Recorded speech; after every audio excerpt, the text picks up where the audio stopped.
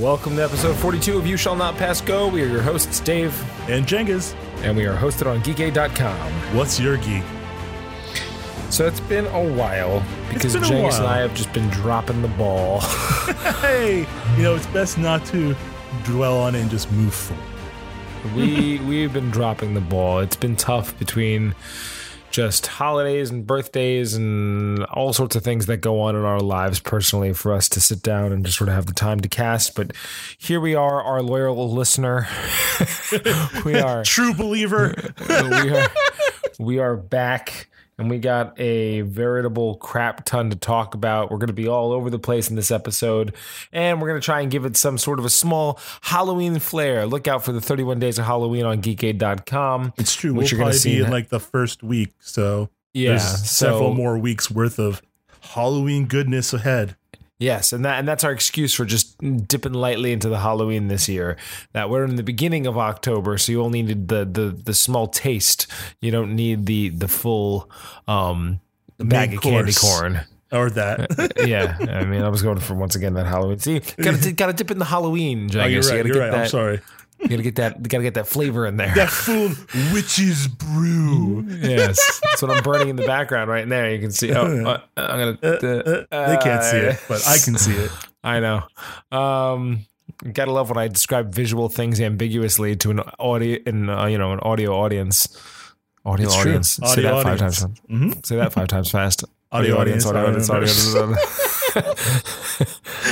right. So where do you want to start? I mean, there's a lot of stuff.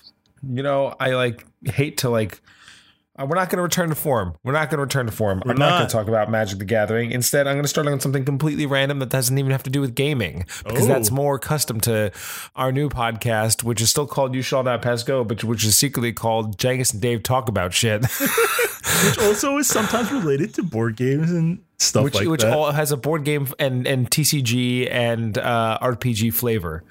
But yeah. Just in terms of media news, I'm going to go see Joker on Sunday. Ooh. That's Halloween-y. It is Halloween-y. Yeah, I'm really looking forward to it. But I'll admit I have a little bit of anxiety. Yeah, but that's my it's a funny story. My brother actually saw it today. Yeah. And it's partially my fault because of something I said previously. Mm.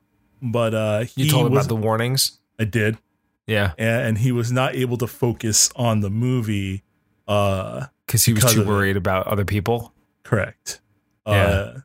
It was just like a whole thing. Was it Yusuf or Amir? Amir.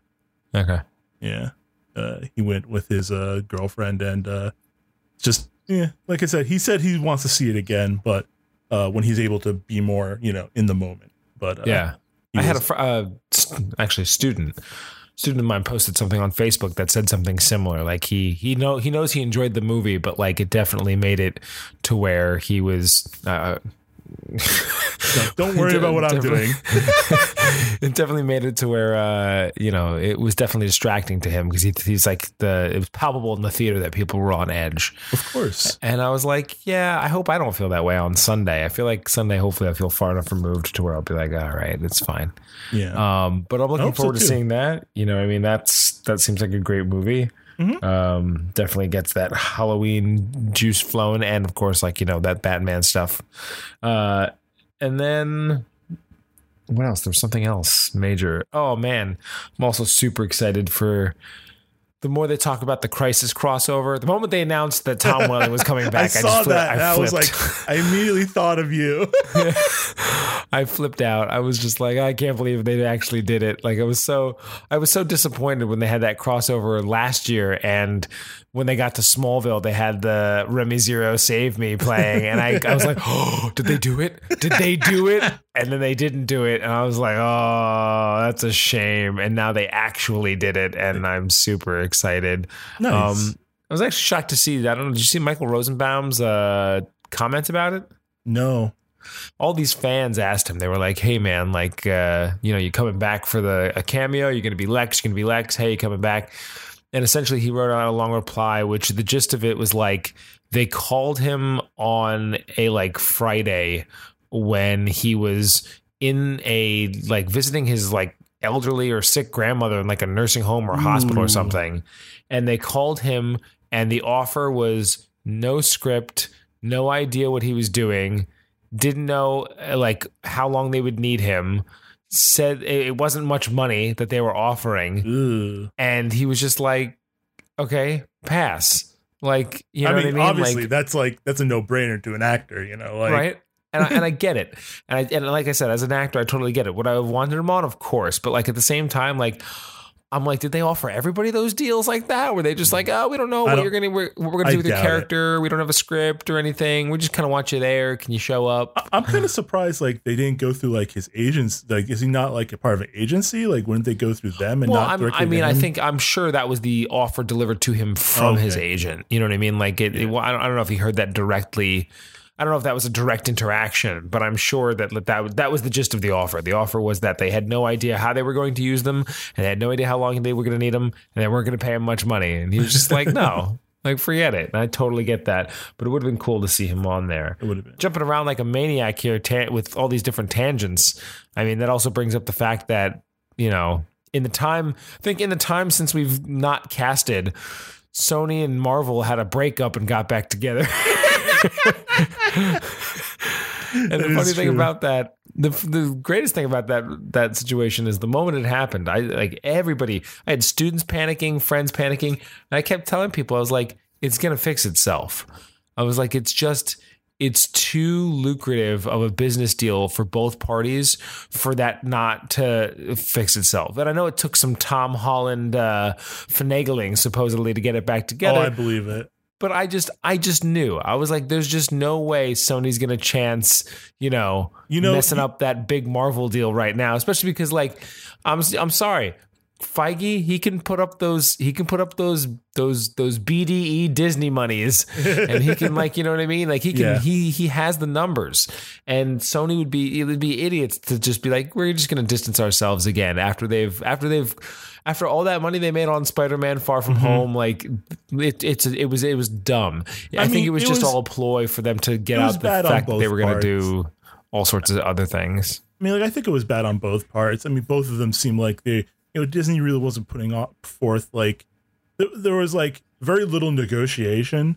It's really more like each one was like, I want it my way, or it's the highway. Right. And, like, from a business point of view, I get it. Like, obviously you want something that will benefit you as a company, especially while you still hold on to this property. Like, you feel like you're Sony, you have a bit of power in the negotiation because you're like, I have this thing, you want it. Let's figure this out. And they just couldn't see it. And, like, honestly, to me, I was not as broken up about it because I was like, I've been burned before, like, as long as Sony has had Spider-Man, I've been on the emotional roller coaster of, like, what they're doing with this franchise. And, like, It's like, at this point I was like, it could, if it happens to happen, if it doesn't, it doesn't, like, sure. But it's nice. I'm glad. I want more, from, especially Tom Holland's just such a great Spider-Man. Like, he is. It's, I want to see him grow in the character more. Me too. And also the fact, I would hate that they just brought back J. Jonah Jameson. Like, let's get it. Let's leave it. But good for J.K. Simmons. He's so iconic in that, I know. He's a great actor. He deserves he deserves the Oscars he's won. Like, because he's fantastic. So speaking of Halloween and costuming and getting dressed up, you just went to New York Comic Con. I did. As we record this on Friday, I went to earlier in the week, I had given myself, as personally, because, like, I don't take vacations. So I was like, I have a bunch of, personal time saved up at work. I was like, and so sometimes during the end of the year, I know it's like I have like 6 days. I'm like, I can give myself like 3-day weekends, 4-day weekends. So I gave myself a 4-day weekend. I took Friday and Monday off. I thought to myself, I didn't even remember it was New York Comic Con weekend until like midway through the week. And I was like, hell, let me see how much a ticket is. And, like, it was sold out on New York Comic Con's website, but the vendor, the third party they use for, like, reselling, it was like a $10 more. And I was like, you know what? Fine. That's fine. So I bought the ticket, for Friday. I was like, okay, let's do this. So I go in. So I didn't want to be there in the very beginning because I knew that was going to be hell, to get it. So I end up leaving at 11:30 from here. It takes about an hour to get into the city.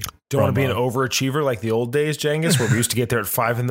and wait online? Oh my God. No, I can't. The dark days. It's not so much dark days. We were young. We had the energy. Our bodies. But it was also the dark days. That was before they got their ish together and they didn't know how to handle crowds or how to create lines. But that's not here or there. I still don't think they know how to handle crowds. But anyways, got there like 12:30. Went to will call. Was able to pick up my ticket, no problem. Walk right in. So. I mean, ultimately, I went because there's a web comic that I enjoy called Barbarous, which is like a modern fantasy web comic done by a pair. Let me just look it up real quick so I can credit them, because really they were honestly the only reason I went. Otherwise, I probably would have just skipped it. The website is johnnywander.com. I'll put it in the notes. And it's Yuko Oda draws and NF Hirsch writes. They're both local. They live in Brooklyn. And they're really wonderful people. Every time I've met them, they've always been wonderful people. So I went there, got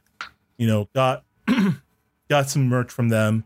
And then that was really all the buying I wanted to do. Obviously, New York Comic Con is one of those cons where you go because you want to buy something or you want to go to a panel. Because literally vendors everywhere, the expo hall was chock full of comics, books, memorabilia, all the things you would expect from a Comic-Con. It really hasn't changed since the days we went.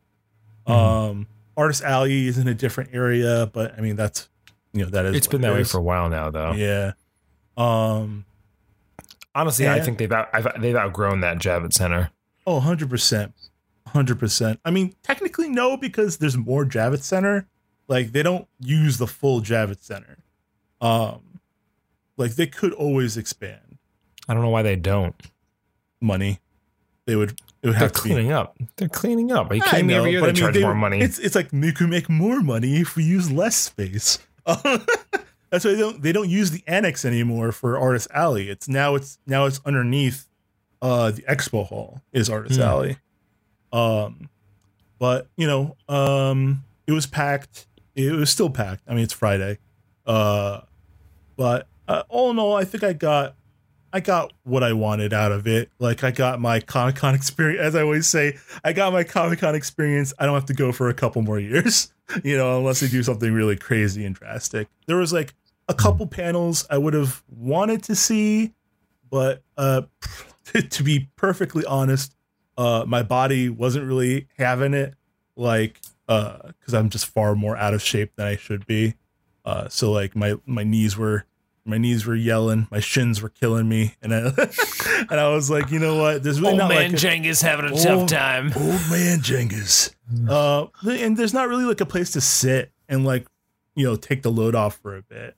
That's been my biggest issue. The crazy part about that is, right, so when I proposed to Bevan, the whole reason I proposed to her at New York Comic Con way back in the day, it was at 2011 Con 2011 is when I proposed, and the whole reason I did it there was I gave gearing up, okay, so we had known kind of by that point that we were probably going to get married. It was just more of a matter of when, and then at that point, when was I going to propose, right? I had this opportunity in California at one point. We went to also some pumpkin patch. I thought about doing it there, but the whole reason I didn't do it at these places, and I told Bevan, because Bevan had even guessed it. She was hey, were you going to propose at such and such place? And I was like, well, I was thinking about it. She's like, and you didn't? I was like, no, because when I propose, I want it to be at a place we can come back to, at a place we can come back to, and at that point we had been going to con every year religiously, like it was, it was like a holiday for us, right? Like that was it was spiritual. So I got to con, and in my little speech that I made, I don't remember the whole thing, but I remember like I was down on one knee, but before I got down there, I was like talking her up, and I'm saying all this stuff, and then I'm like, the best part about Comic-Con? She's like, what? I'm like, it's a place we can return to. And then I got down on one knee. Well, the fact is since that time, I think we've gone, and that was 2011 that I proposed. So it's now 2019. In 7 years, I think we've been back to con twice. That's it. That's it. Maybe once. I think it was twice. But like my point being is like the whole reason I did it there was to return, but I mean, A, it's hard to take off the time to go, but B, the tickets got more expensive for less time. Like there's like, I think did they bring back 4-day passes this year? Yes, they did. Okay. Well, they go quick. Up until this year, though, like 4-day passes when last year they didn't have any 4-day passes. It was you buy single days only. And I was like, okay, but even more so than that, they got rid of the VIP passes, the passes that, got you the cool lounge that you could sit down in, that you could take a load off in, that if the con day got too much and the crowd was too big, you had a place to go. That's why I proposed in the VIP lounge. So it's just like,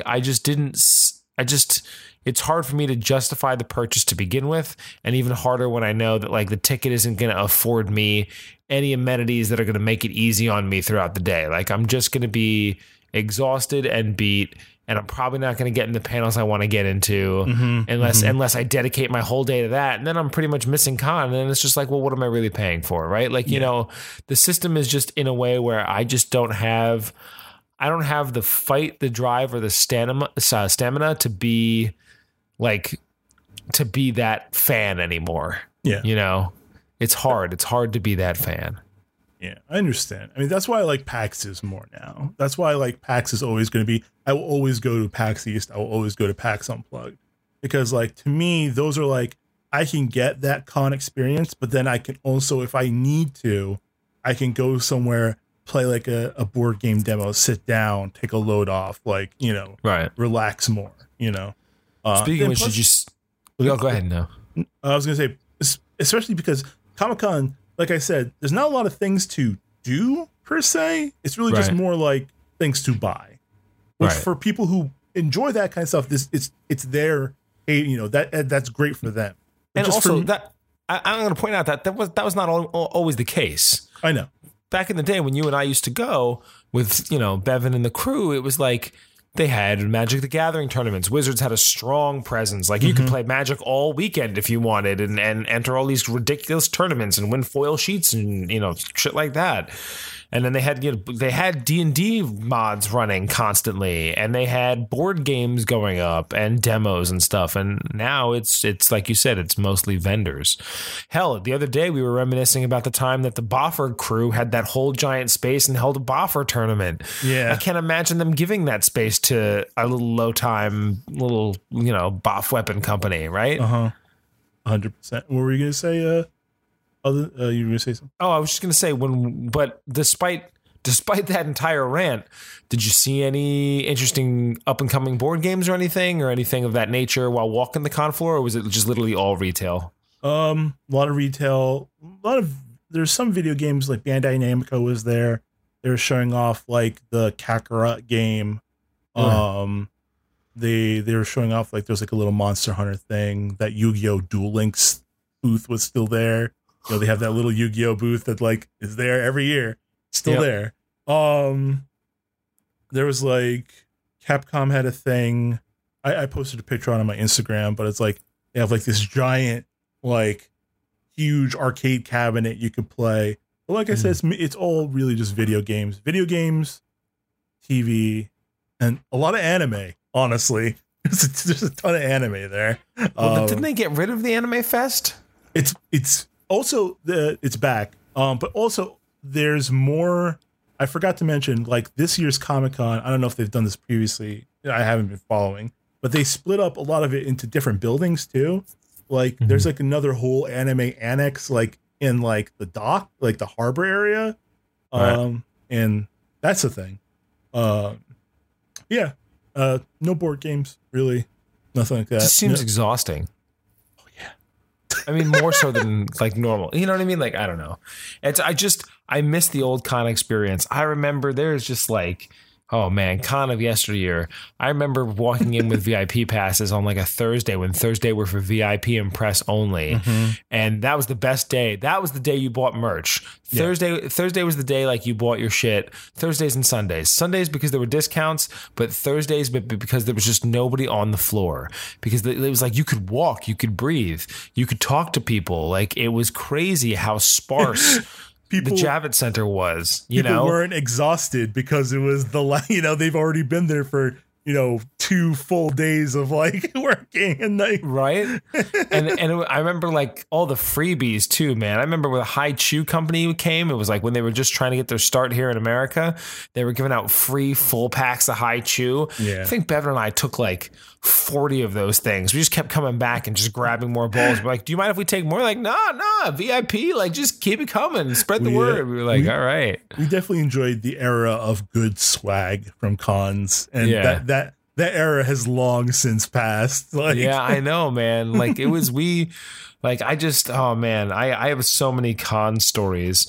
I mean, like I remember there was this, this is both our Halloween edition and our Comic-Con edition of US Sean Pass Go. But I remember some of my greatest memories of con. I'm sure you have some too, but like one of them I remember was that first con I went to with Evan, and you were supposed to come, but you had a stomach ache. So you decided to sit it out. I was so upset, and you missed so much. But it was like, I remember it was like 5 o'clock in the morning, and I came into Booton to pick Evan up. And we rolled over to the park and ride, and got over to the Javits Center. And this is when Comic-Con, at that time, it was the third Comic-Con in New York since it had returned. Mm-hmm. And, I remember it was in February at the time. And so it was blistering cold. And I remember Evan and I were like out there at 5 o'clock in the morning, and we were so cold that eventually we decided we were just going to like sneak inside. I think it might have even been like the second day, like the first day we didn't, but like the second day we were like, we're just not going to do this again. But we ended up like not even sneaking. We just saw an entrance to the Javits Center that was open that was like nowhere near where the Comic-Con supposedly was. People were going in and out, and there was nobody guarding the doors. So in we went. And then we realized like we were in the cafeteria space right by what is now the IGN Theater, like that big downstairs theater where all the big main events go. There's like there's that food court down there. Yeah. We were in that food court space, and we're just sitting there keeping warm and just like geeking out about comics and movies and TV and talking about all the cool panels we're going to see. That was in the days where you could like just go into a panel. It was no big deal. There weren't really lines, and then like lines didn't get capped, and like, right. and then like if you wanted to just sit there, you could sit there and stay there the whole time and just see like the next 8 panels, and no one would boot you or clear the rooms. They didn't clear the main stage. That's crazy. But I remember just like we're sitting there, and probably one of the best moments was Wes Craven walked by, and it was just so funny. Because I was just like, I just remember looking at Evan and being like, is that Wes Craven? I think that's Wes Craven. And I don't remember if it was him or me, but like one of us just called out loud, and we were just like, hey, you're Wes Craven. And he was like, yes, I am. And he just kept walking. And we were like, cool.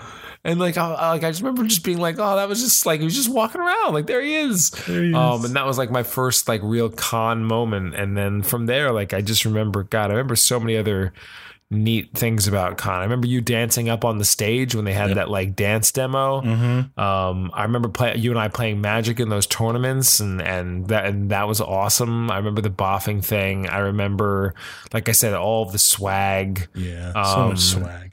I remember just all of these great things. The D&D campaigns. I think we played like some like tip of the iceberg 4E when it first came out, like at Comic-Con. It was like just fresh off the presses. Like, here's what 4E is going to be. And we tested it out there and got like alternate art minis at the time. And it was just, man, great time. Great time.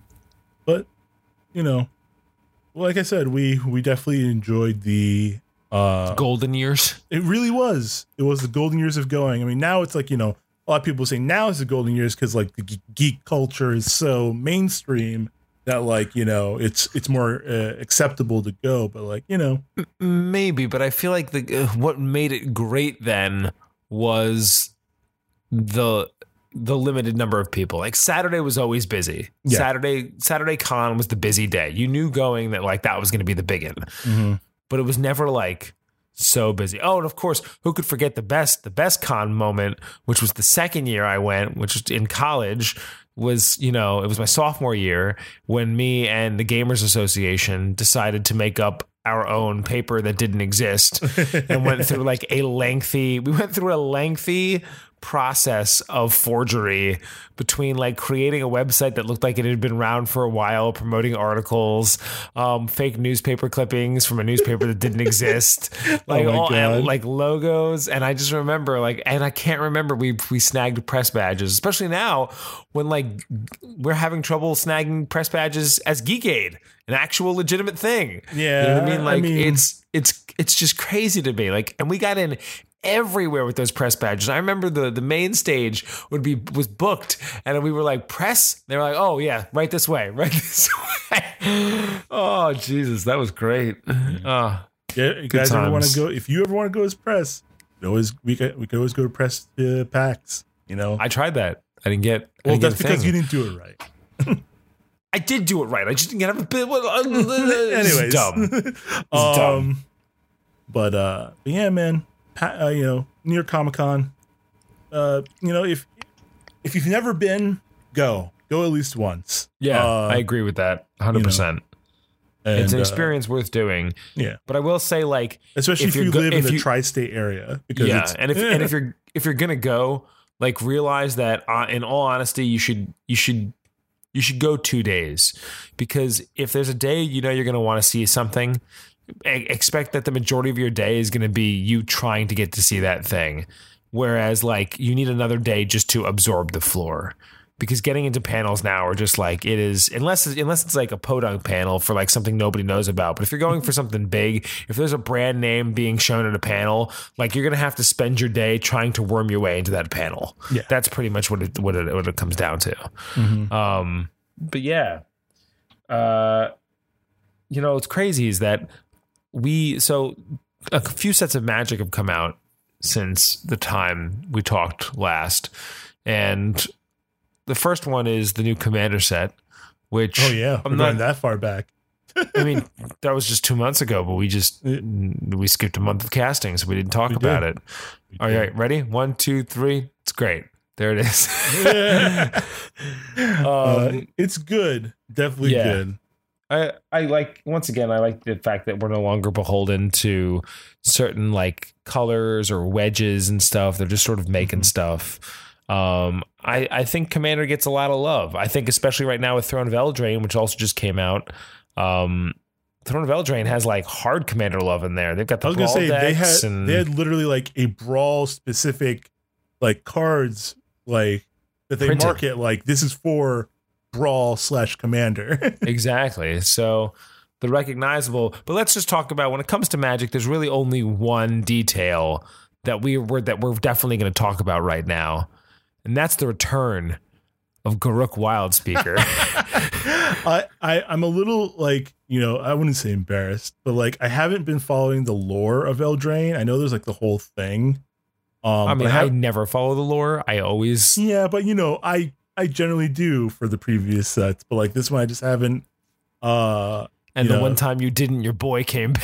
I know, but there he is, Garruk Cursed Huntsman. Yeah, read him off. He's green black. He's 4 colorless, 1 black, 1 green. He is a 0 loyalty ability. Is create 2 black and green wolf creature tokens with, when this creature dies, put a loyalty counter on each Garruk you control. Not just him. And then he has a -3, which is destroy target creature, draw a card, and a -6. You get an emblem with creatures you control get +3/+3 and have trample, aka overrun. Yeah. Yep. which is great because so he's like a Garruk tribal enabler, and like his abilities specifically work well in a black green deck. Like he's perfect. The only thing is he's a little expensive, but as a green deck, I think you'll be able to make it work. I mean, we can just say this right now. Like with the moment that card was spoiled, our entire friend group was like, "Oh, look, it's the Jangus card. It's the card he's wanted his entire life. Oh man, it's a Garruk Lord." Because we didn't know if Garruk was coming back. He didn't come back for whatchamacallit. But it makes sense. He's the huntsman. He's the huntsman. It's true. Right? Like the Throne of Eldraine, the whole point of the set is, which, I think is great. And if I actually really love the set. I love the theme of it. The cards are okay. But yeah, the flavor of it being fairy tales and folklore is fantastic. And the idea of Garruk being like the huntsman of like, the Brothers Grimm type stories is great. And I can actually, I'm happy to say I actually did play with some Throne of Eldraine. Oh yeah, because it's on Arena for the past week. It is, and last week as well as this week actually. Last week was a practice round of a tournament they're calling Play Every Card, or Play Any Deck is what it's called, and it allows you to create. If you enter it, you get one entry, and you play 12 games. And once the 12 games are over, you're done. But for those 12 games, you have a play set of every card in current Arena Standard to play from. So you don't have to have them crafted. You don't have to pull them in pack. You can literally play any deck. So I got to test a lot of new cards from Throne of Eldraine through that. But this weekend, they're running that same tournament. You can enter it one time. And if you go 12-0, you win one copy of every card in Arena Standard right now. That's amazing. It is amazing. And if you go 11-0, you win, I believe, one of every card in Throne of Eldraine. That's not so. Bad. Yeah, so I mean, I would love to. I wanted to see what I would do. So the first deck I ended up playing with, I took a sort of pre-made constructed deck that I had seen on one of the basic MTG sites. Like it was either Fireball or like Channel Fireball or possibly a TCG Player. It was one of the randos that are the big names of the Magic the Gathering websites. And it was actually a Golgari deck, but it didn't run Garruk. It was interesting. The main cards of the deck, and they're decent cards. I like to point them out. Questing Beast was one of them. Yeah, you run a play set of that. It's that card's crazy. I mean, it's so much. Right, 4/4 for 4 green. Vigilance, Death Touch, Haste. Right there, a 4/4 for 4. That's already like decent value. Right. And then everything else is just sugar on top. Right. And there's a lot of sugar. This is a mythic. It's a legendary creature, but it's got Vigilance, Death Touch, and Haste. It can't be blocked by creatures with power of 2 or less. Combat damage that would be dealt to creatures you control can't be dealt by creatures you control can't be prevented. And whenever it deals combat damage to an opponent, it deals that much damage to target planeswalker that player controls. That is a ridiculous card. So also I love looking at Return of the Wild Speaker right next to it, because I feel like that card is just like, that's you in a helmet right there. Just like the idea that, the curse is broken. I guess in the lore, he breaks the curse, even though he's the cursed huntsman. Finally. Look at that. I mean, it literally says right there, the curse is broken. That's the smile on his face. Return of the Wild Speaker. Well, that's nice. I have to go read the lore now. I have to figure out why this is happening. Like, who cares? There it is. I mean, I card. He did it. I want to know why. I want to know why it happened. Man. What does that card even do? Curse the Wild Speaker instant for 5. Draw cards equal to the greatest power among non-human creatures you control. Wow. Non-human creatures you control get +3/+3 until end of turn. That's a card you should use in if Prosh. I was gonna say, if I make a Garruk deck, like a deck specifically for like beasts. That'd be great too. Yeah. Yeah. But anyway, so the deck I was talking about, it runs Questing Beast. Another staple of the deck is the Great Henge, another green card. It's a legendary artifact, and it's 7 mana +2 green. So 9 in total, but it costs X less to cast, where X is the greatest power among creatures you control. Very green flavor. You can tap it to add 2 green mana and gain 2 green life. And whenever a non-token green creature enters the battlefield under your control, you put a +1/+1 counter on it and draw a card. So it gives extra power and card advantage and supplies mana. And the crazy thing about it is that you can play it on turn 4, because if you look in the black cards, there is this like ridiculous dinosaur. I think it's from Throne of Eldraine. I guess it's not. There's a dinosaur in Standard right now. I don't know what it's from because I think Ixalan rotated out, but there is a dinosaur in Standard currently that is a 3-drop 7/6 creature that says you just have to, on your upkeep, you have to discard a card. So you essentially play that on turn 3, which then therefore puts the Great Henge into a 2 mana costing zone. So on turn 4, you can play it for 2 mana. And then you get that 2 mana back immediately because the artifact itself taps for 2 and gets you 2 life. So you essentially play the Great Henge for like free on the 4th turn. And I played that deck. What's up? It's Rotting Regisaur from M20. There it is. Rotting Register. And I was right? 7/6? 7/6. Discard a card in your upkeep? Yep. So yeah, so the idea is you play Great Henge for essentially for free. And now you've got like these powerhouse creatures coming out. You get card advantage from drawing. You're going to pull cards like Questing Beast, more of the Hedgesaur, and it's just a big whammy Golgari deck. I played it. Like I said, you only have 12 games. Win or lose, you get a full 12. So the first 2 games I played with that deck, I lost the first one and won the second one. And I played against 2 opponents that were running the exact same deck. So clearly everybody had the same idea I did. And instantly I started to hate the deck just because I was like, if I'm not winning 100% with this deck, I don't want to play this deck. And B, you know me, I'm like the hipster of Magic the Gathering. Like, God forbid I play the mainstream deck that everybody plays. Like, I like to be like, no, there's got to be a way for me to make a deck on my own that's better than all these decks that all these people that played Magic a lot more harder and longer than I do have figured out to play. Like, I got to know the meta better, even though I know nothing about the meta.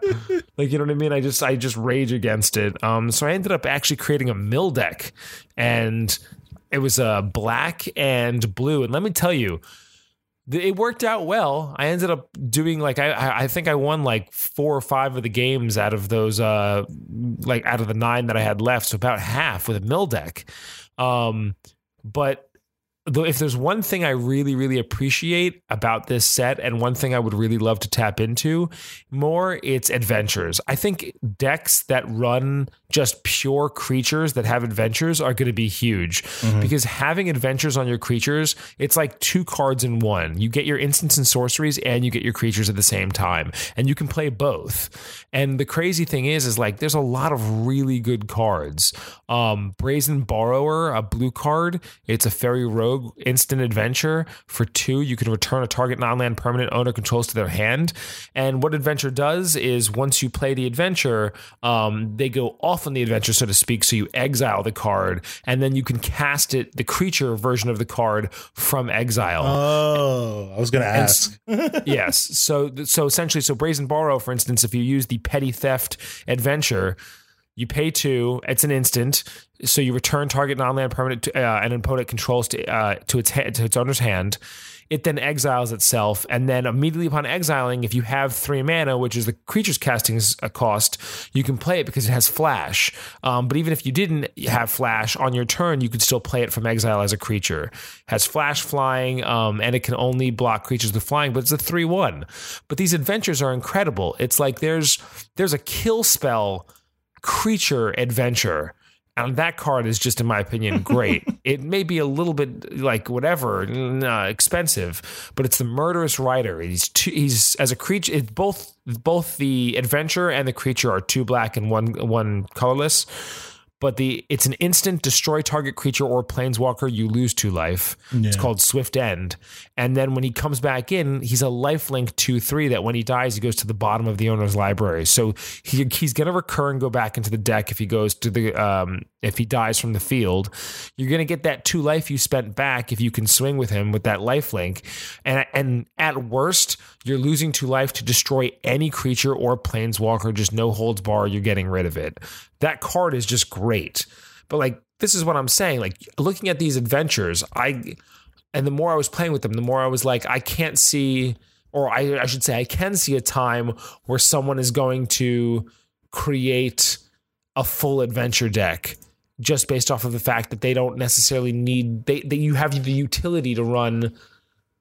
Like, if you have 4 creatures with adventure in your hand, you essentially have 8 cards in your hand, like, to play, right? Because you can choose either or.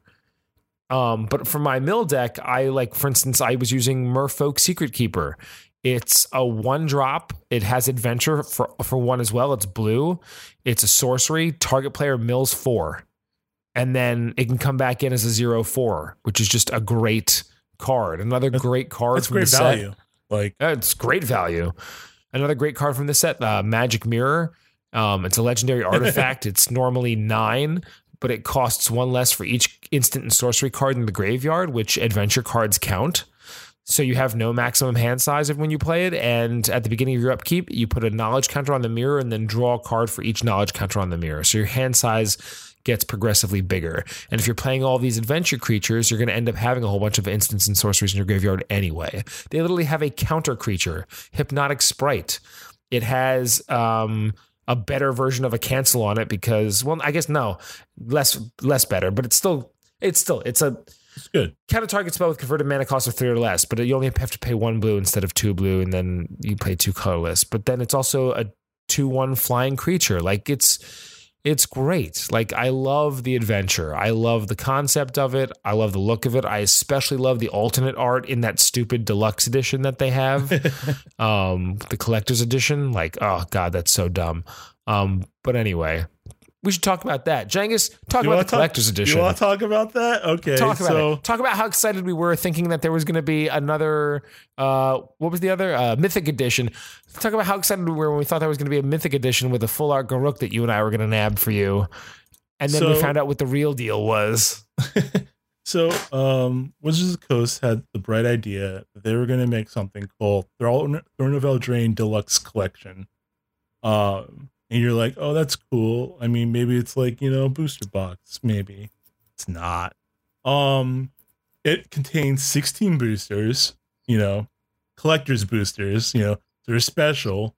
You get a binder, the foil Garruk borderless card, an art print of Garruk, a non-foil version of the Buy a Box promo, a 1 3x3 card strip from a foil sheet of Throne of Eldraine, and a code, which grants you from some MTG Arena stuff.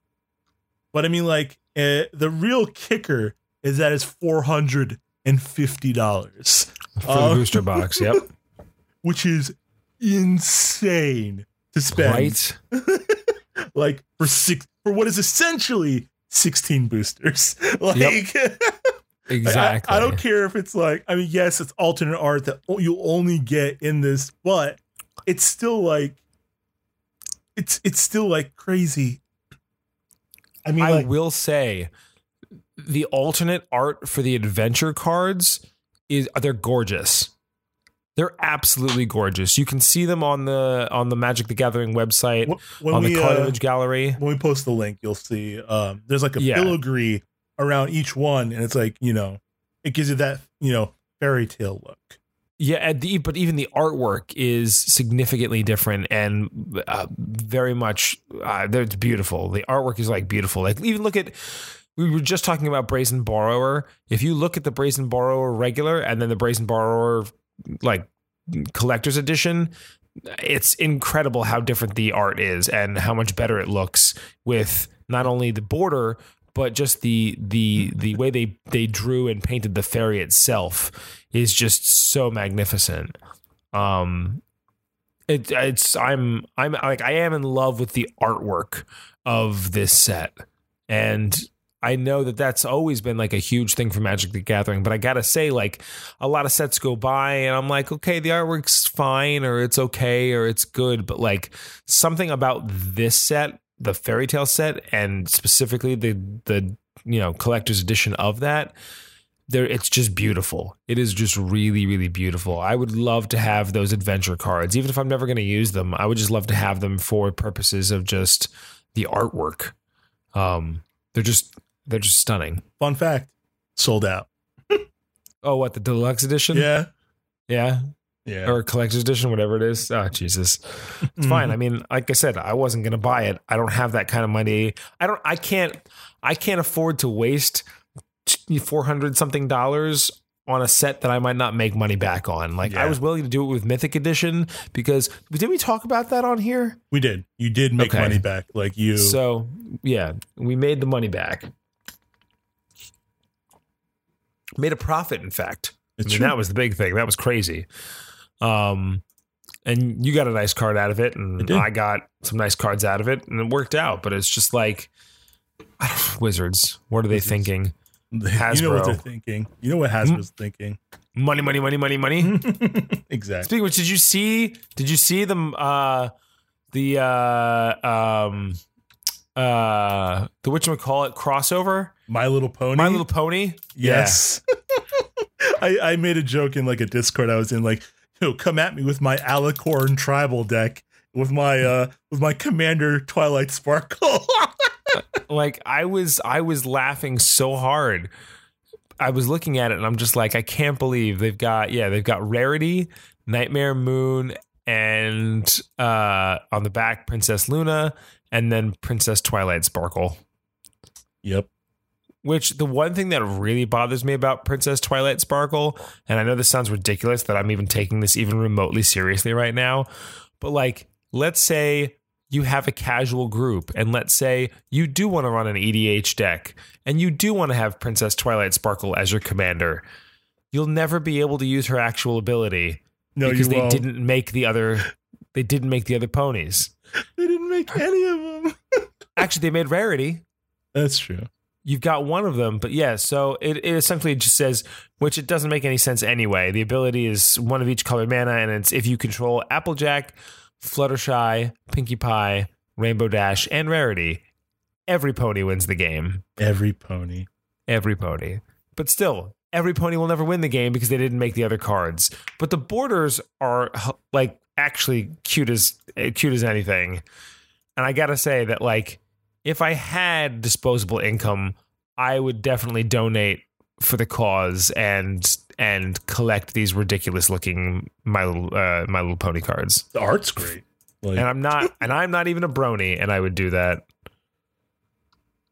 Yeah, I mean, Extra Life is a really great charity, and like, I think it would be worthy of, yeah, if we had money. But well, I think while we're on the topic of ridiculous things, go for it. It's time to talk about the Feast of Legends. Yes, it is. So Wendy's came out with their own Dungeons and Dragons style D20 RPG. And like, you'd think to yourself, okay, but is it like cheesy? And no, it is a 97 near 100-page rule book with an included adventure that is literally like someone took the time to make it. Like, it was made. Like, designed. The more you exactly, like, the more you read it, the more you think at some point it's going to be clear that this isn't playable and that this is a joke. No, this is a playable tabletop game. Playable game. With a playable game in which you get boons for your characters, buffs per day for stats if you're eating Wendy's items while playing the game. Literally, French fries gain you +1 to your intelligence for a day. That's and good. The thing is, I'm pretty sure when they say per day, it's not like in-game day. It's like the day of the whole game. When you're like playing, if you're eating French fries, you get a buff. Exactly. And you get debuffs for eating non-Wendy's foods. If you're eating frozen burger joints, if you're eating pizza, if you're if you're getting a sub or gas station food, fried chicken, tacos, or any snackies, includes chips and stuff, you get debuffs, which is crazy town because food is such a big part of D&D. So I would just like, I am so down to run the adventure that's in this book. Like, I am so down. I don't know if like our friend groups actually bothered to read it, but if you're reading it, don't read the adventure on the off chance we ever run it. But man, oh man, it is ridiculous. I was looking at the map sheets. It's got a map of Beef's Keep, the realm of Beef's Keep, which include the Top Bun Mountains and the Roast Beach. Oh, I just can't. The game starts in the capital city of Freshtovia. That's right. And for your right character, by the French fry forest. That's right. And for your character, so they just essentially they made it very simple. Your character's class, race, everything, background is all based on an order and which order you come from. There's like the general orders are the order of the chicken, the order of the beef, and the order of the sides. And then under each of those orders are sub orders. Like under the order of the chicken, the first one is the order of the spicy chicken sandwich, which is probably one of the orders I would consider, considering I love Wendy's spicy chicken sandwiches. But it tells you what your base defense would be, your HP bonuses, what type of like skills you get. Now, mind you, it only goes to level 5 because the adventure is only supposed to take you to level 5. But it's just like the more I read it, the more I'm shocked that like a game designer had to sit down and make this. It's true. Like, or several game designers. In fact, if I go back to the cover, I'm not just any game designers, specifically the people who are known as, let's see here. Is it in the front here? Yes. Here we go. No, it's not there. I don't think they have a credits. I wonder if it's at the very end. Hold on the website. I'm going to go to the very, very end. Because honestly, the fact that I know there's not one in the end either. It's just mysterious. Someone made this. The fact that they paid one or more people to game design a legitimate D20 RPG based around Wendy's made up lore, like just pure Wendy's items, retail. They made an RPG for retail is crazy to me. It's for so many distinct. reasons. What's crazy about this whole situation. It's like not only was someone paid, but like they chose to do it. Yeah, like is there a mark? Is geekdom really that high on the totem pole that a mass market chain like Wendy's decided that this was going to be a good marketing tool? I mean, think about it. It was. Everyone was talking about it. Critical Role did a one shot for it because on their Twitch channel. That did they really? Tens of thousands. Using the adventure? Yes. Oh, did you watch it? I didn't watch it. No. Okay. But yeah, this worked. Like, yeah, of course it worked. That's crazy. You got major news publications talking about it. Like, like literally there's the order of chicken nuggets is represented by a treasure chest full of nugs. That's right. Like, I just can't. With dipping sauce on the side. And then there's, of course, like what Jengus is going to play when we do the one shot. Order of the beef. Order of the Baconator. Order. Look at the dude who they have for the Order of the Baconator, and tell me that's not the every character of Jengus. The dude is wielding about 8 different weapons, one of which is like a warhammer. He's got it looks like he's got bull horns coming out of his back. He's smeared in tattoos. He's shirtless.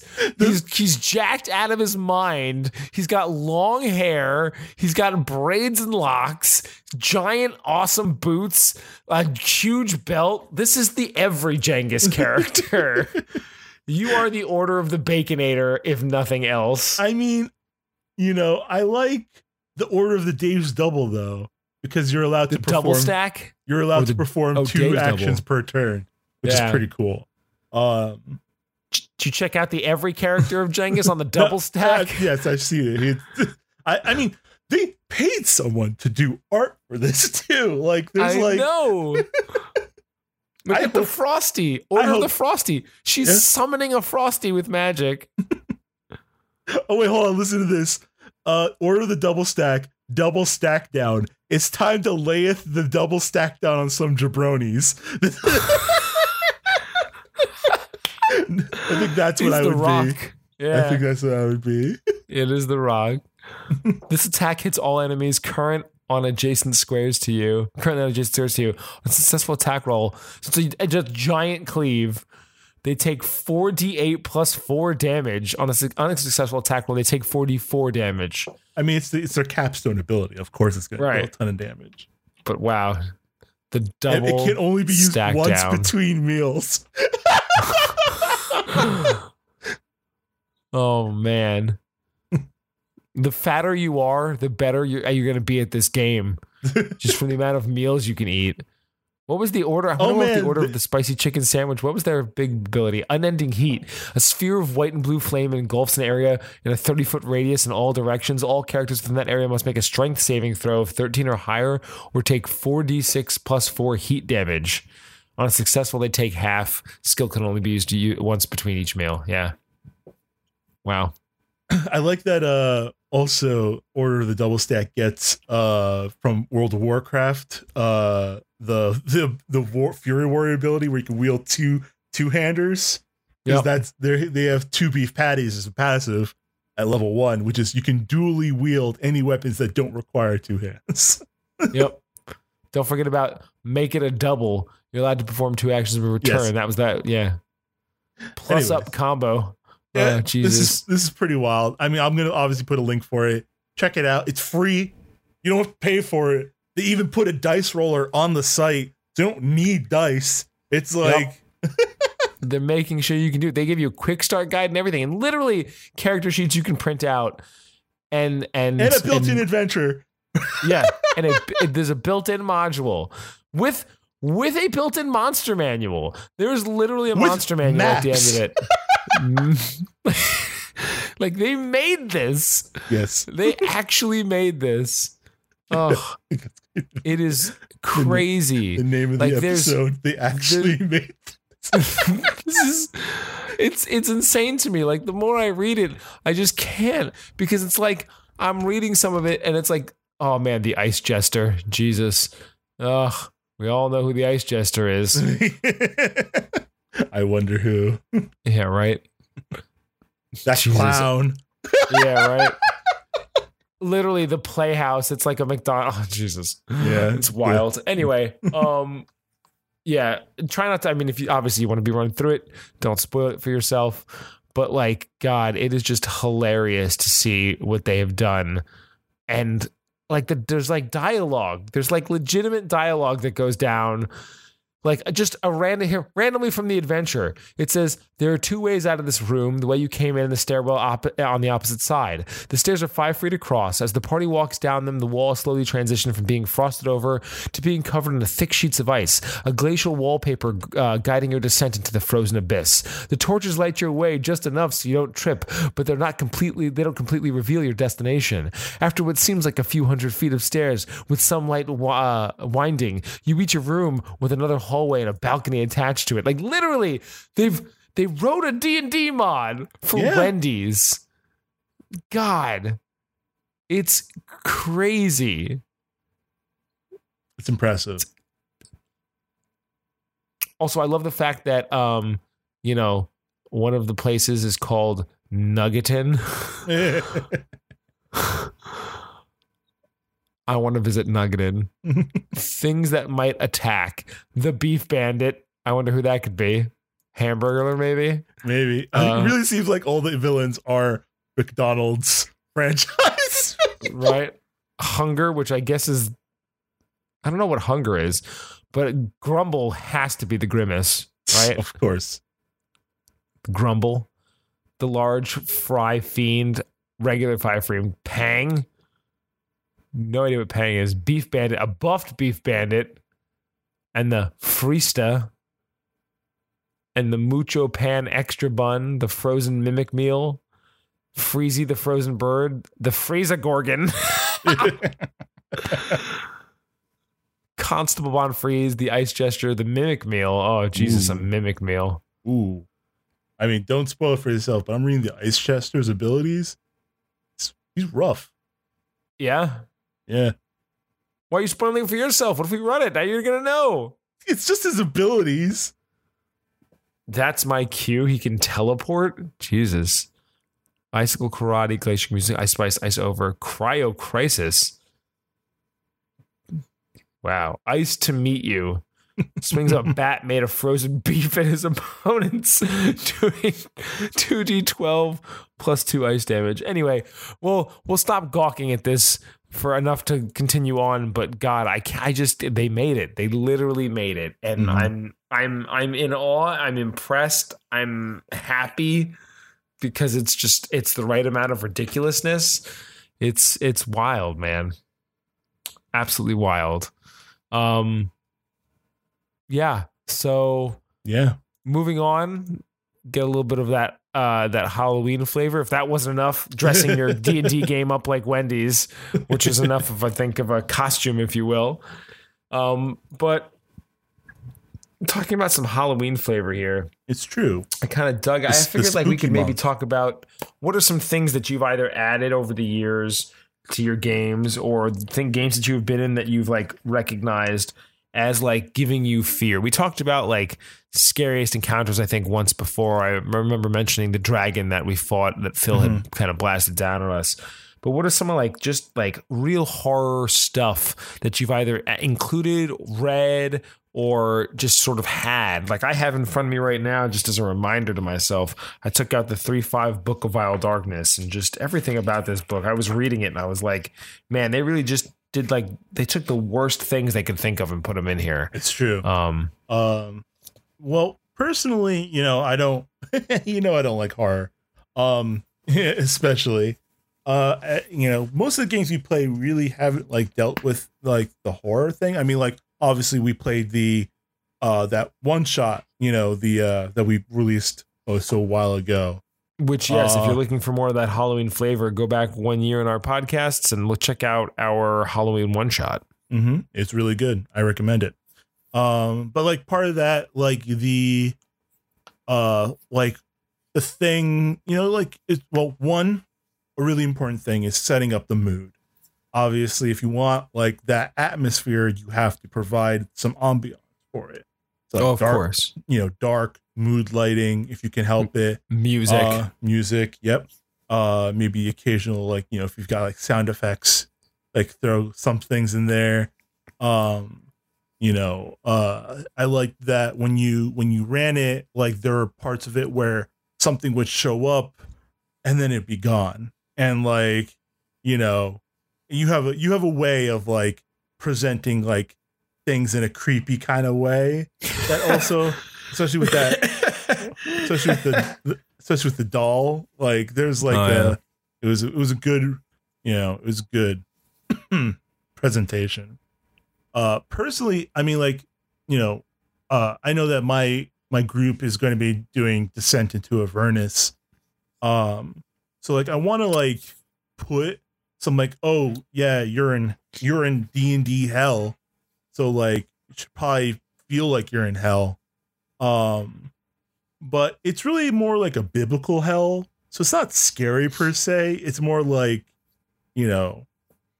things are, it sucks to be here. Like, but also in all fairness, it's not like, all right. So spoiler alert, right? Like it's not like where they're staying was a city in Faerun. Yeah. It's not like they're in like they're in hell, but they're not on the lower layers. They're in Avernus, which is like the first, and like, and also while in Avernus, they're in a city that it wasn't a hell city. It's just, it was up and now it's not. Like, you know what I mean? Like it's, I don't know. But I would definitely want to put like things that are like, I'm going to try to put in some imagery that is like, at least unsettling. You know, especially Sure. because the fact that this is like the battleground of the blood war between devils and demons.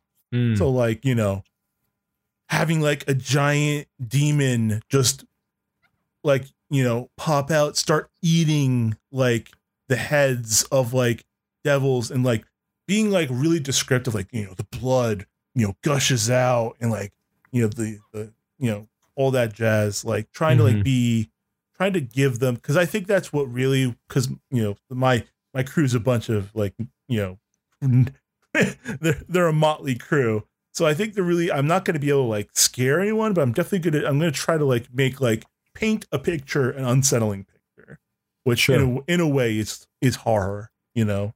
Yeah. That's what I'm going to try to do. I mean, for me, it's just like, not so much what I'm going to do, because I'm not really presenting anything in the near future that I think I'm going to need to. Well, no, depending on where our group gets to in the Waterdeep adventure will depend on what that outcome is. But like, I just remember, like, I remember the Aegis Guardians in college. I sent you guys to Aula Baltor's house, and I tried to make that place really freaking creepy. Remember Aula Baltor, her house? Oh man, it might have been too long ago for me to remember. It was like, Aula was like, I had my inspiration for Aula Baltor came from, I think her name might have been Aura in the Dot Hack series. Like the mysterious figure that, like, you know, Kite was always looking for, and like, you know, we didn't know who she was, if she was real or not, or AI, or what her whole deal was. But anyway, she was like a ghost, and like her song, I used the song of Baldur's Gate from Baldur's Gate Dark Alliance, the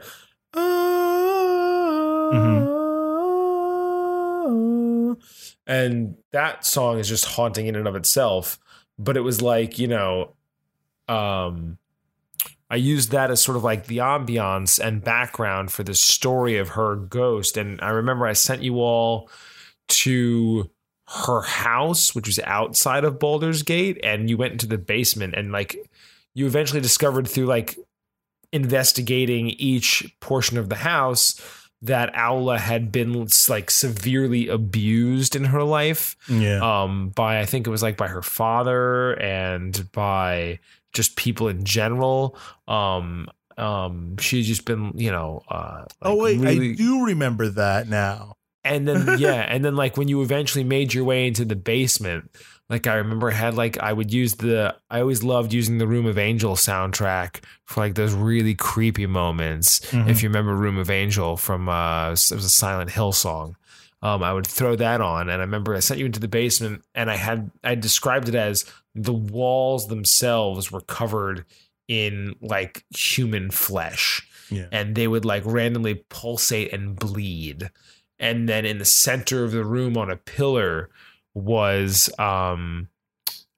Cyric's book. And it was clear that like the reason her father was as insane as he was is because he had this book and had possibly even tried to read Cyric's book, which just looking upon the book would drive a mortal, if not to kill them, would drive them like insane. So, you know, I just remember, but like the idea of like this like pulsating gross room, and you all had that look where, as I was describing it, where between the music and everything else, you guys were like a little on edge. It was not a pleasant mental sight, and it wasn't a pleasant place to be.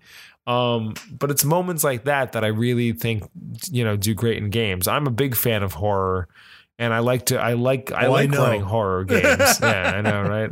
And I like running horror games. I really do. I like being descriptive with them.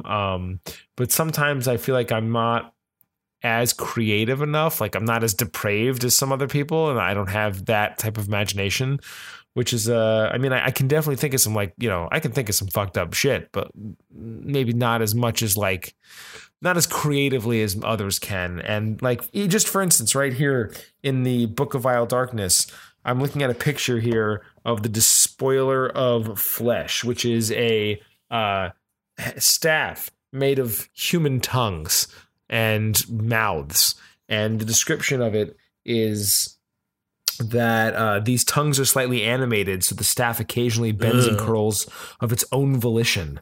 The despoiler of flesh has been in the possession of a particularly twisted and powerful Nalfeshni named Taphion that lives in a place called the Fortress of Indifference. It has also been in the hands of a mortal despot named Malthassan, a human in love with his 2 daughters. But rather than force himself upon them, he used the despoiler of flesh to reshape captives and slaves into their likeness, and that he might have his way with them instead. Oh, that's so bad. Right? And it's like, it says this artifact allows the wielder to reshape the flesh of any creature as with the polymorph other spell, except that any shape that the wielder can imagine can be bestowed, whether a creature actually exists in that form or not.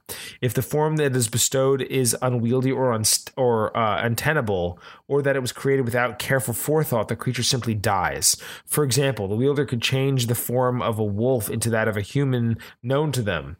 They could then use it again to give the human purplish and black skin and tentacles for arms. If they attempted also to give the victim 6 spider legs and bat-like wings, enough to carry them aloft, the form would simply collapse under its own weight in a pile of fleshy goo. Ugh. I don't know.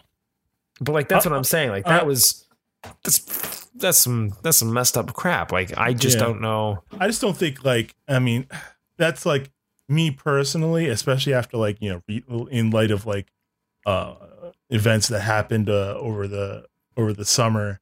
Like, you know, there's a line that you should talk to your players about, like whether they're comfortable crossing it or not, because I think you could do horror without crossing that line.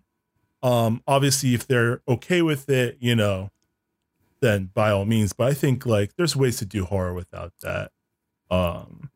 Without ultra violence? Exactly. Without like stuff like that. Without getting into like more triggering, you know, especially if someone, anyway, that's a whole thing. That's the whole nother conversation. But no, I mean, I agree, and it's true, but it's just like, I enjoy the suspense of things. Like like, that's what I love about horror. And what's crazy is like Dresden's starting to like horror. Ugh. He's like, your son. Yeah, right. Like he's starting to like horror in like weird ways. Like he's currently, the movie he's currently watching a lot of. He tends to get obsessed with like a single movie and he'll want to watch it all the time, as most kids do. But the movie that he's really obsessed with right now is the second Goosebumps movie. The first one's not on Netflix. The second one is.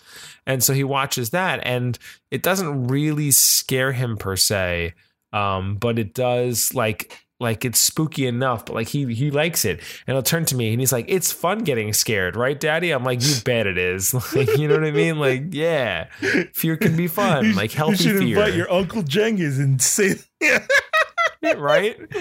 But he gets a kick out of it, except the only thing that was bad is so I took him to the Funplex the other day. Yeah. And I was, they had this ride, and I still have to write them a letter. I really have to get around to that. Maybe I'll do that tonight or do it this weekend, but I need to write them a letter because on their website, they show one of their attractions is like a 4D type theater. One of those rides where you're wearing 3D glasses and you're watching the screen. It's a 3D like interactive movie, but like the chairs that you're in are going to move and do stuff. So like if you're in a car, the chairs will bump like you're like, you know, actually you're in the car, and they'll like push you forward if you go down a hill, right? Like, you know, like to make it the immersion level higher. Yeah. And online, if you look at the Funplex's website of East Hanover, you'll see that the picture that they give for this ride looks like a cartoony like mine car in the middle of like a coal mine type situation, and a bunch of like really cartoony, cheesy looking skeletons, like kid cartoony skeletons that you have to shoot. And I thought like this is a great idea. I can't wait to bring Dresden on. I couldn't wait to go on it. We're there. We're in line. Well, what I come to find out is apparently there's multiple scenarios that can be picked. I don't even know if that's one of them, but there are multiple scenarios. And for some reason, the guy who was running the ride thought it was a great idea to pick like the Resident Evil type. Oh, no. And poor Dresden had to sit there and watch like this really ultra violent, bloody zombie attack constantly while we're all shooting at him, and I'm doing my best to laugh and play along and like, mention how fake it is and like tell him, oh shoot, you're gonna get the high score, good job. And I'm trying to give him a good time because I knew immediately, I was like, I'm in trouble. Like, this is not gonna do. Like, my 5-year-old should not be seeing these images right now. Yeah. And we got out of there, and I made a comment to the guy. I was like, yeah, maybe the zombies weren't the best choice for a 5-year-old. And he sort of like looked like shocked. I don't know if he was shocked that I said something, or maybe he really just didn't have common sense and didn't realize he picked the wrong scenario for a 5-year-old to be on. But I got off, and Dresden had tears in his eyes, and he was like, Daddy, I don't ever want to do that again. Oh, and I was like, don't worry, buddy. We're never, ever going to do it again. I ended up, like, the rest of the day ended up going swimmingly, and he loved it there. We went on the go-karts and did other things. But that ride in particular, it, like, really scared him. So I do think that there's, like, especially for kids, but I mean, it's just a good adage for adults too. I think there's like a healthy fear, and then a fear that just is maybe just like too much, a fear that can like kind of cross the line. Yeah. And like, I mean, obviously for adults, that game doesn't cross the line, but for kids, that's a huge, it was just too much. Mm-hmm. And I wouldn't have taken him on it had I known that was even a remote possibility.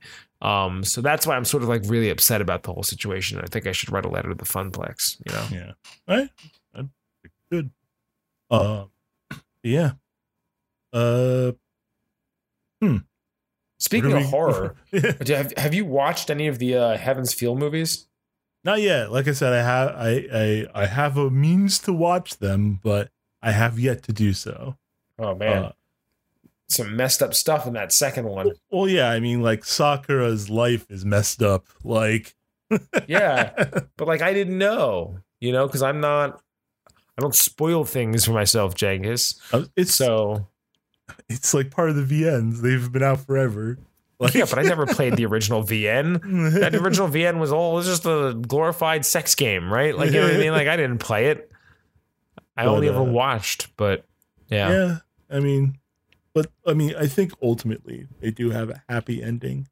But yeah, that family, not the best. Yeah, you want to talk about horror, all those bugs and gross. Yeah, bugs are a good key for horror too. Yeah, that's they can give you the heebie-jeebies. But yeah, that's sort of like my whole thing for playing D&D and adding in horrors. I think really it's about being, as you said, it's about setting the atmosphere, about being descriptive, and then at the end of the day, really, it's about suspense.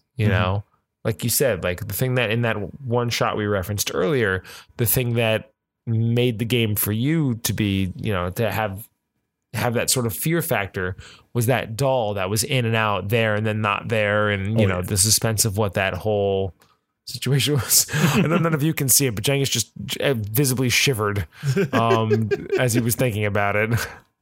But yeah, so yeah, I think that can wrap it up. Yeah, that was a good most part. Yeah, I think so. We may have not gotten to any board games recently, but that's because Jenks and I really need time to sit down and play. Yeah, I mean, I've got a couple on the back burner. I recently told Jenks I inherited Quarriors, and I inherited another game. It's like a Roll Discovery Magic the Gathering mashup game. And then for my birthday, Joe gave me, I think it's called Res Arcana, maybe. It's like an alchemist game. You play fun. Like an alchemist and you put it all together. Oh man, hold on. Side note. Before we end, this is also involves dressing up and sort of. This is a bit of a Halloween flavor. So apparently Joe and Crystalline have been going to a new LARP, and they pulled Phil and Rocco with them. Did you hear about this back at the party? I mean, okay. I heard briefly, but like I didn't really. So Phil and Rocco attended this. It was this past, like it was a week ago, this past Saturday, and a week ago from tomorrow, and. Apparently it was great, like good enough. Rock was telling me all about it, and he was saying like, it's called Aurum, and it's a steampunk fantasy world. It's a single day from morning until night, like 10 to 10. And it's all like, it's a smaller LARP, and they don't own the campground, and they don't even have enough money to rent it out fully. So like Rocco was saying, there's a lot of like Boy Scouts that would be walking around, and they would just like look over and take it in stride. Like they'd be like, all right, it looks like we're not here. This is the pirates. Called them all. But yeah, he said it was actually pretty good. He said it was enjoyable. Apparently the people there are really, really nice. I think you'd like it because there's like the steampunk Warforged. Oh. It's inventy. It's an inventy thing. It's sciencey and inventy. You can look up the rule book. I was reading it. If I think I would like to go and try it out. I think I'm gonna use firearms because bullets are just amazing in the game, and I'm just want to use a Nerf gun that looks steampunky. Nice. Yeah, if you read it, like I think I'm gonna be an engineer. They craft stuff. It's like an artificer for the most part. Phil plays a mercenary. Rock was playing, I forget what I think it was like a oh man, I don't remember, but it's like the mage of the game. But anyway, yeah, it was really fascinating to like hear about what that was all about. So maybe we should look into it. And if you want to look into it too, we'll put a link for ARM down on our links. So anyway, I think that's it. We can round that out from now. You should take one of those 4-day weekends, come over to my place, and we should play some games. For sure. All right. Sure we will. All right. Well, cheers. Happy Halloween. Indeed. Happy Halloween. Ooh. Maybe if we want to put out more content this month, maybe we'll do something. Maybe we'll do a one shot again, or maybe, who knows? I'm not going to make any promises, but you never know what you might see. But definitely check out for the 31 Days of Halloween. There's these articles coming out called, I think it's like Ask a Geek or something similar to that nature. I put in a bunch of answers. Did you do it at all, Cengiz? Did you answer? Okay. So I put in a bunch of answers so you can check out my answers and learn all about like some of my favorite scary stuff, as well as other people from geekade.com. So outside of that, have a wonderful month or two, whatever it's going to take for us to get around to podcasting again. Hopefully 1 month. And as always, click below to email or shout out to us in any way, and we'd be glad to talk about you or answer some questions on the show. Just let us know. And have a good month. Yes, I do. If you liked this episode of You Shall Not Pass Go, please subscribe. Our episodes are monthly, and you can find this and many more podcasts on geekade.com. If you'd like to share your opinions about the topics of the episode, or you just want to say hi, email us at ysnpgcast@gmail.com.